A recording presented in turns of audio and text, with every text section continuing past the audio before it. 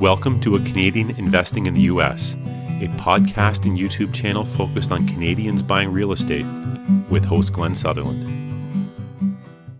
Welcome to a new episode of A Canadian Investing in the U.S.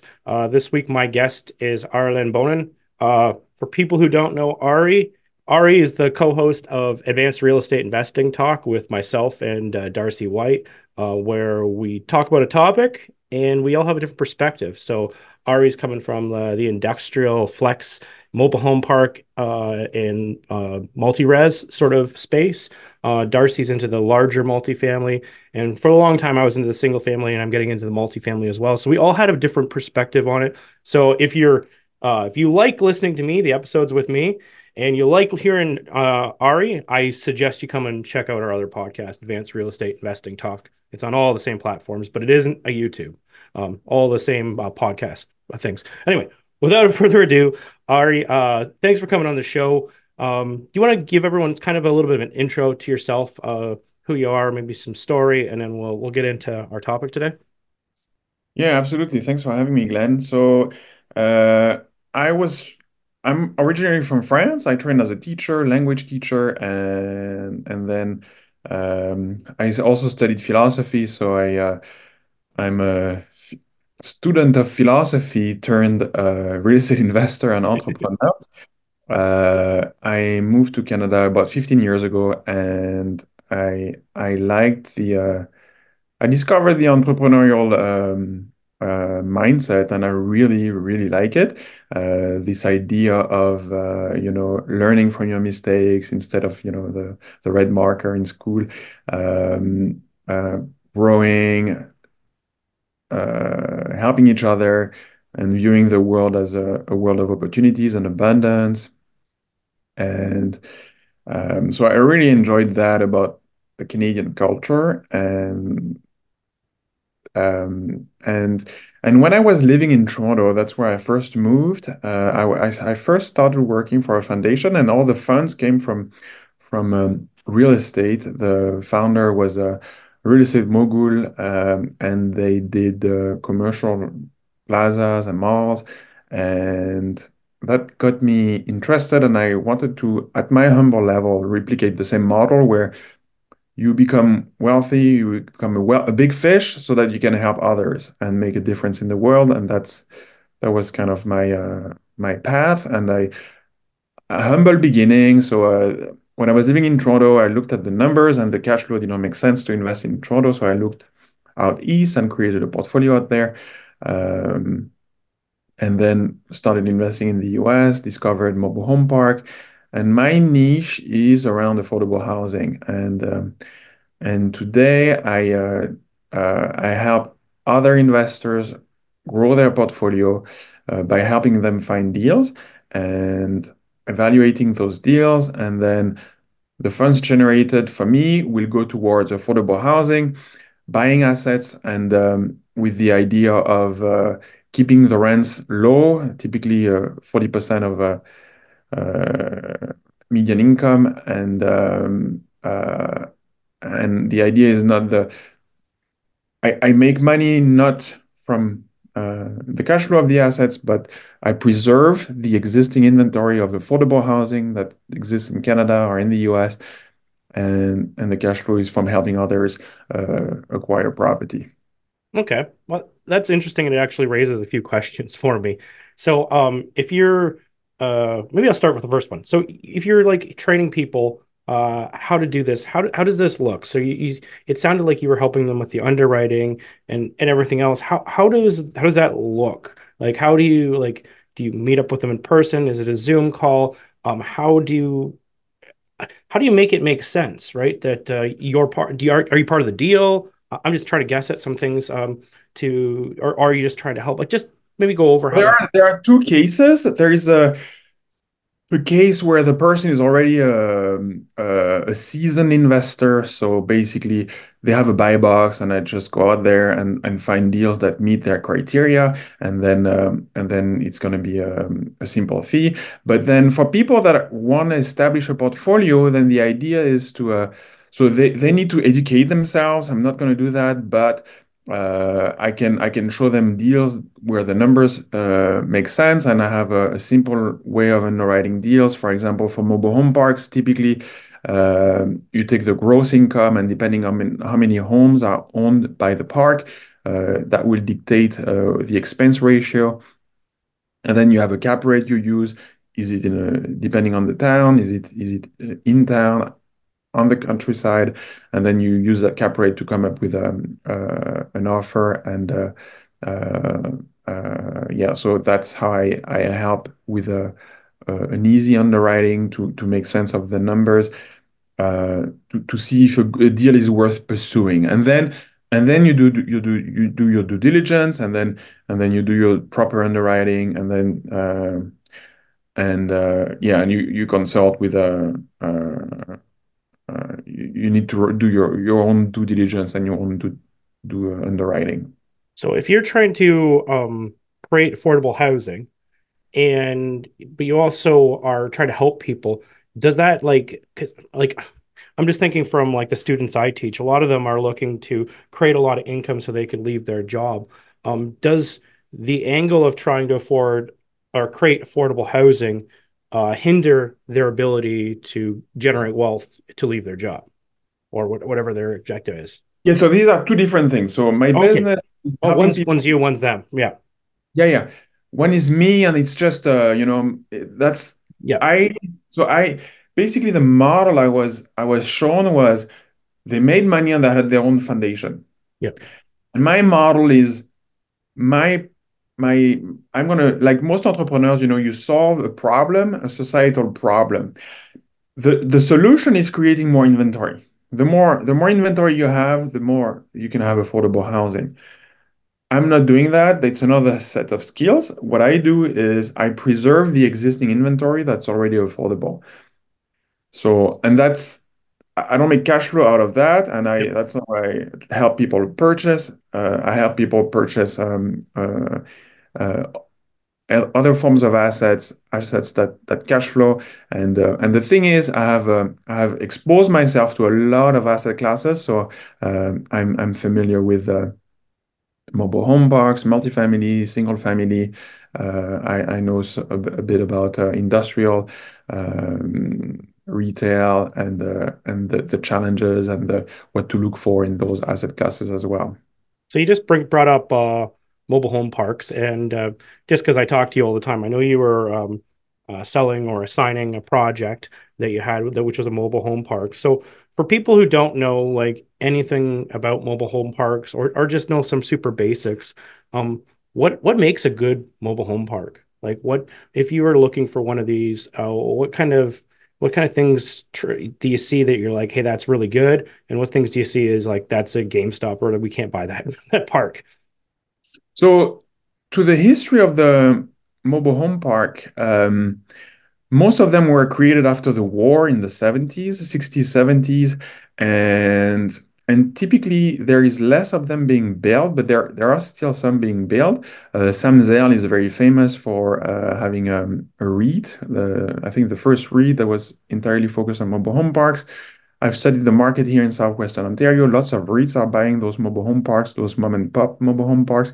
What makes so yeah, the history of it. So there was a lot of attention and a lot of people, because people understand residential. So a lot of people wanted to go into residential real estate investing, so buying multifamily. And that became a bit overcrowded. And then people started looking at other asset classes, and they started looking at mobile home parks as an asset class. So you have different cases. So typically you have the land, and in some cases, all the homes are going to be owned by the tenants. So that's kind of the simplest case, the ideal case, where you're not responsible for the improvements or the repairs on the homes. You're just responsible for the sewer line, the water lines, the electrical pedestals. So that's the kind of the ideal case. But there is so as an entrepreneur, you're here to fix problems. If you Right. own all the homes, it can be also, it commands a way higher rents, and it's similar to an apartment building. A little bit better because you have your own little yard and Yeah. your own parking spot. So there are advantages to a mobile home park compared to an apartment building. And for the longest time, the cap rates, which is a cap rate being a way of measuring and comparing assets with each other, the cap rates tended to be very high in mobile home parks. And so because of the competition, so the cap rates have started to compress. But there is still a lot of mom and pop owned mobile home parks. Okay. So I read a book on mobile home parks a bunch of years ago, and what the way they were looking at it is they only wanted to own pads, right? Land, pads, utilities, and just sell like lot rent is what they were looking for. Do you the parks that you own, do you have the homes, do you actually own the homes, or do you own the pads, or do you do a mix? Like what strategy do you like? Hello, everybody. Thanks for listening to the podcast.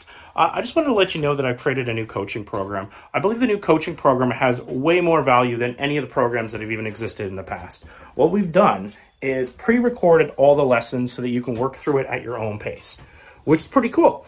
And then we're going to meet up on a regular basis to answer the questions, do deal analysis, and actually spend our time together working on things instead of spending our time learning things. I think this will make a seamless transition to buying in the United States and will help you solve a lot of your problems. If this is of interest to you, go to glensutherland.com/coaching. I hope to help you guys invest in the United States, and I hope we provide as much value as possible. Back to the podcast.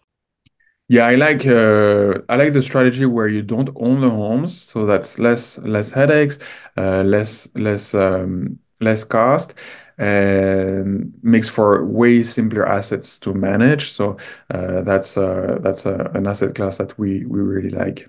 So if you found a park and say it had a bunch of units, maybe it's 50-50, right? Where the way that it was owned. The ones that were owned by the park, the mobile homes that were owned by the park, if you had inherited a bunch of those, would you work on trying to, like, I don't know, lease option them or sell them to the tenants or rent to own them or do something to move them to the tenants, or would that just be, you just stay away from those kind of parks?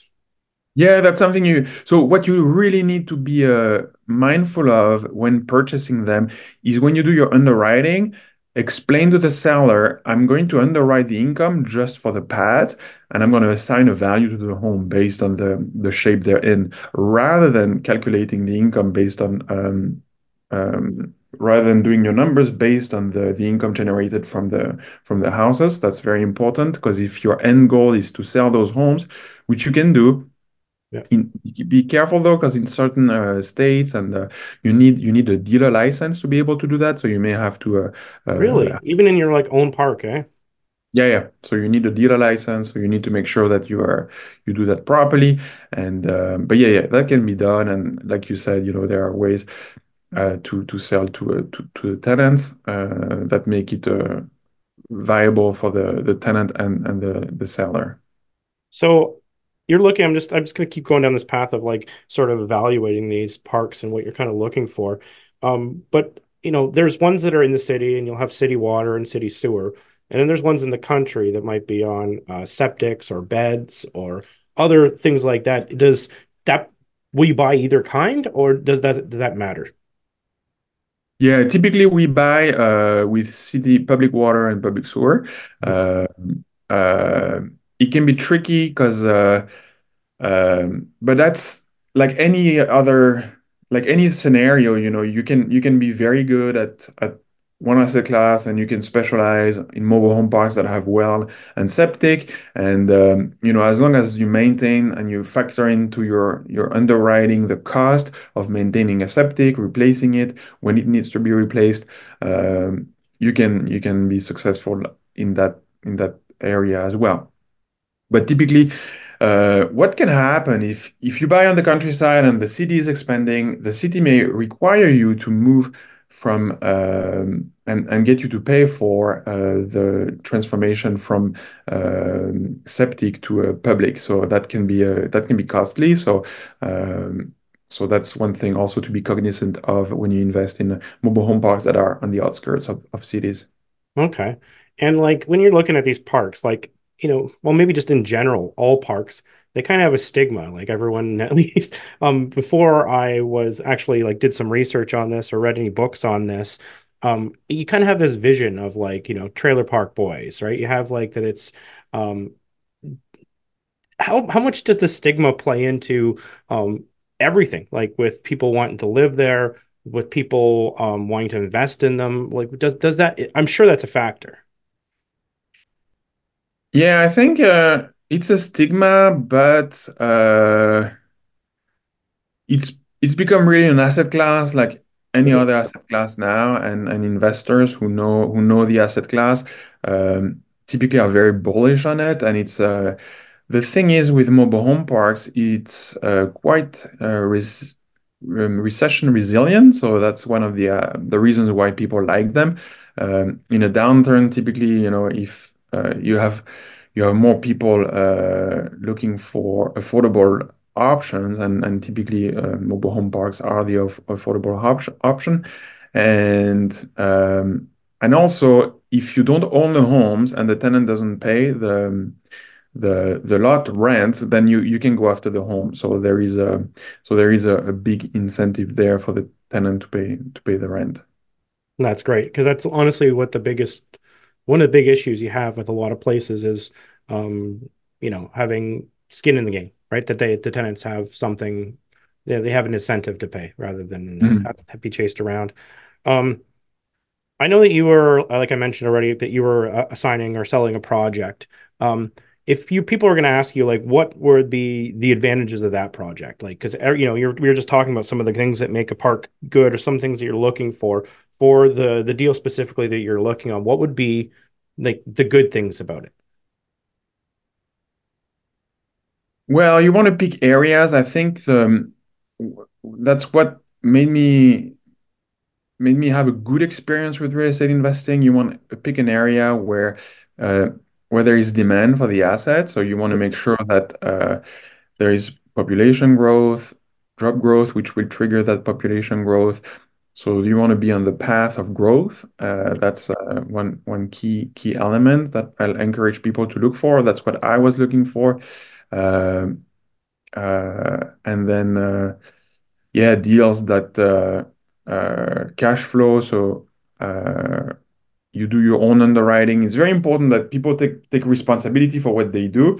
Um, but yeah, so typically good numbers, high cap rate, and if those properties are off market, uh, there could be a situation where you have an asymmetry of information where the seller uh, might be willing to sell for a price that would be lower than if you were in a competing offer situation. So that's one of the big advantages of going off market. Awesome. Is there anything that you wanted to talk about like mobile home parks or your industrial or the other buildings, that type of stuff that you wanted to talk about that maybe I just didn't ask? My event? Yeah, let's talk about your event. Yeah, so I'm organizing this event. I'm part of a group, a mastermind group, and I see a lot of value, and it has been life-changing for me. So my aspiration is to replicate that type of mastermind, and so I started an in-person group locally, and Glenn, thanks again for being our first guest. We had a great event when you came out. Yeah, We thank you. talked about investing in the US and house flipping, and Glenn is awesome to be around. He's Lots of bubbly and energy. and yeah, and I want to give back. So the events are free. I want to give back. I want to because I find real estate has treated me right and has helped me become financially free, location free, and not worry free, and not because it's never completely passive. Even as an No. LP, the limited partner, sometimes you may have to step up to the plate. But yeah, it has given me a lot, and I'm part of a mastermind of people who uh, think alike. And sometimes being an entrepreneur can be lonely. So I created this in-person mastermind, this in-person event that focuses on real estate investing so that others, can benefit and leverage the room and leverage other people's expertise. And, oh, I need a contractor, I need some help. What should I do right now? I have I'm in this financial pickle. Who has a creative idea of how I could get out of it? I'm brand new to real estate investing. What is the path? So there is this event that happens in London once a month in the third week of the month, third or fourth, typically on a Tuesday night. It's in Old North. We rent an office space. And basically, one activity we do during the event, so the structure, we have two guest speakers. So we sharpen our skills with those guest speakers. We learn together, and then we have people introducing themselves. So the group is still small. So we go around and we have time to learn about each other. And then we have a masterminding session where we have a situation presented to us, and we basically in small groups come up with ideas of last time was a student with so much money in debt, degree in humanities, wants to get started in real estate investing. What could they do? And so every time I try to come up with a problem, and we to put our heads together to try to solve it. And out of this group, I want to create a mastermind where we meet among entrepreneurs um, on Zoom. So it's going to start with local people and hopefully grow from there. And people will realize the value of the group where you come, you bring the issues you may be facing, and sometimes you can think your way into the solution, but someone else in the group will think of something, say something that can be useful, or ask a question. Sometimes it's asking a question, the right question, reframing the problem. So I see a lot of value in masterminding for entrepreneurs. So that's something I wanna help grow. And also, another thing I'd like to discuss is so my passion for entrepreneurship. And there is so I want to do more wholesaling and help others grow their portfolio. And I want to turn that into a business. And I'm looking into EOS. And there is a EOS entrepreneur organizational system is a great system for people who run businesses. It's they systematized accountability, the way to articulate your vision, and those tools are really helpful. And I'm working on my VTO, my vision, and basically having a 10-year vision, having a clear vision about what it is you want to accomplish helps as a filter, because sometimes entrepreneurs can be tempted by the shiny object syndrome. So it's really good to have this exercise of focusing on your vision and then establishing your vision and then having a filter to be able to say no to, okay, this is a great opportunity, but no, it doesn't fit my vision, so I'm not gonna embark. Or no, this is not the right client for me. I have this pool of clients, and that's what I focus on, their needs, their specific needs, and that's all I do. I don't want to be everything for everybody. I just focus. I love it. And I think everyone listening to this can definitely get the vibe that Ari is definitely giving back. He is definitely looking to help, and he's going to have nice, clear karma for doing such thing, right? What comes around goes around, right? So no, I love that. And honestly, that's honestly, that's the best way to grow. And that's how I grew as well, is you just give and give, and the opportunities show up when people want to work with you, people want to do things with you because of that. At least that's how it grew for me. Because you just do it for so long for free, and eventually there's opportunities. It's a hard way to do it. But it'll be the way you'll sleep the best at night. So Yeah, and if I can recommend a book, would be Go Giver. I think it's a great inspiration to provide value, and then to be a source of value in the world. And I think, Glenn, our podcast together with Darcy really aims at helping, where we encourage people to send us questions, and then we put our brains together trying to help come up with strategies or ideas and ways for people to get started, what to do with that amount of money, what could you do now in this environment. So we also try to lead with value there. yeah, and it's like it's a win-win, because like the audience gets to hear that. But even for myself, whenever we're planning for them, sometimes these aren't easy questions to answer. And they really make you think about what your goals are, if it's in alignment with you, everything. It makes some of them are really deep questions, and they're not easy to answer. And if you like, I challenge you, if you just even listen to some of the shows and try to do some of the exercises yourself, like to try, if you were going to speak about this, what you would say. It's not easy necessarily because it comes from deep within some of these questions we have to come up with. Yeah. Ari, if people wanted to track you down, they're interested in getting some assistance with learning how to do this. With all this, they're interested in some of the mobile home parks you're doing.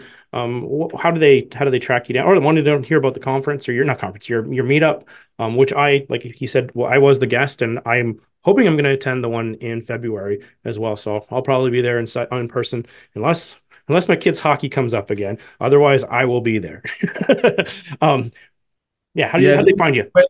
People can get in touch with me by emailing at the real estate coaching circle at gmail.com, the real estate coaching circle at gmail.com. I love to help entrepreneurs. I'm passionate about entrepreneurship, so I'm starting a mastermind right now. I take on new people to help them push their businesses with accountability and masterminding. You can get in touch, the real estate coaching circle at gmail.com. Thank you, Glenn, for the interview. Perfect. That's the easiest way, easy spot to find everything The Mindful Investor. I will put that in the show notes as well. Ari, like always, like every single week when we chit chat, always a pleasure. Thank you for coming on the show. Well, thanks for having me, Glenn. Great show. That was a nice video. Bye.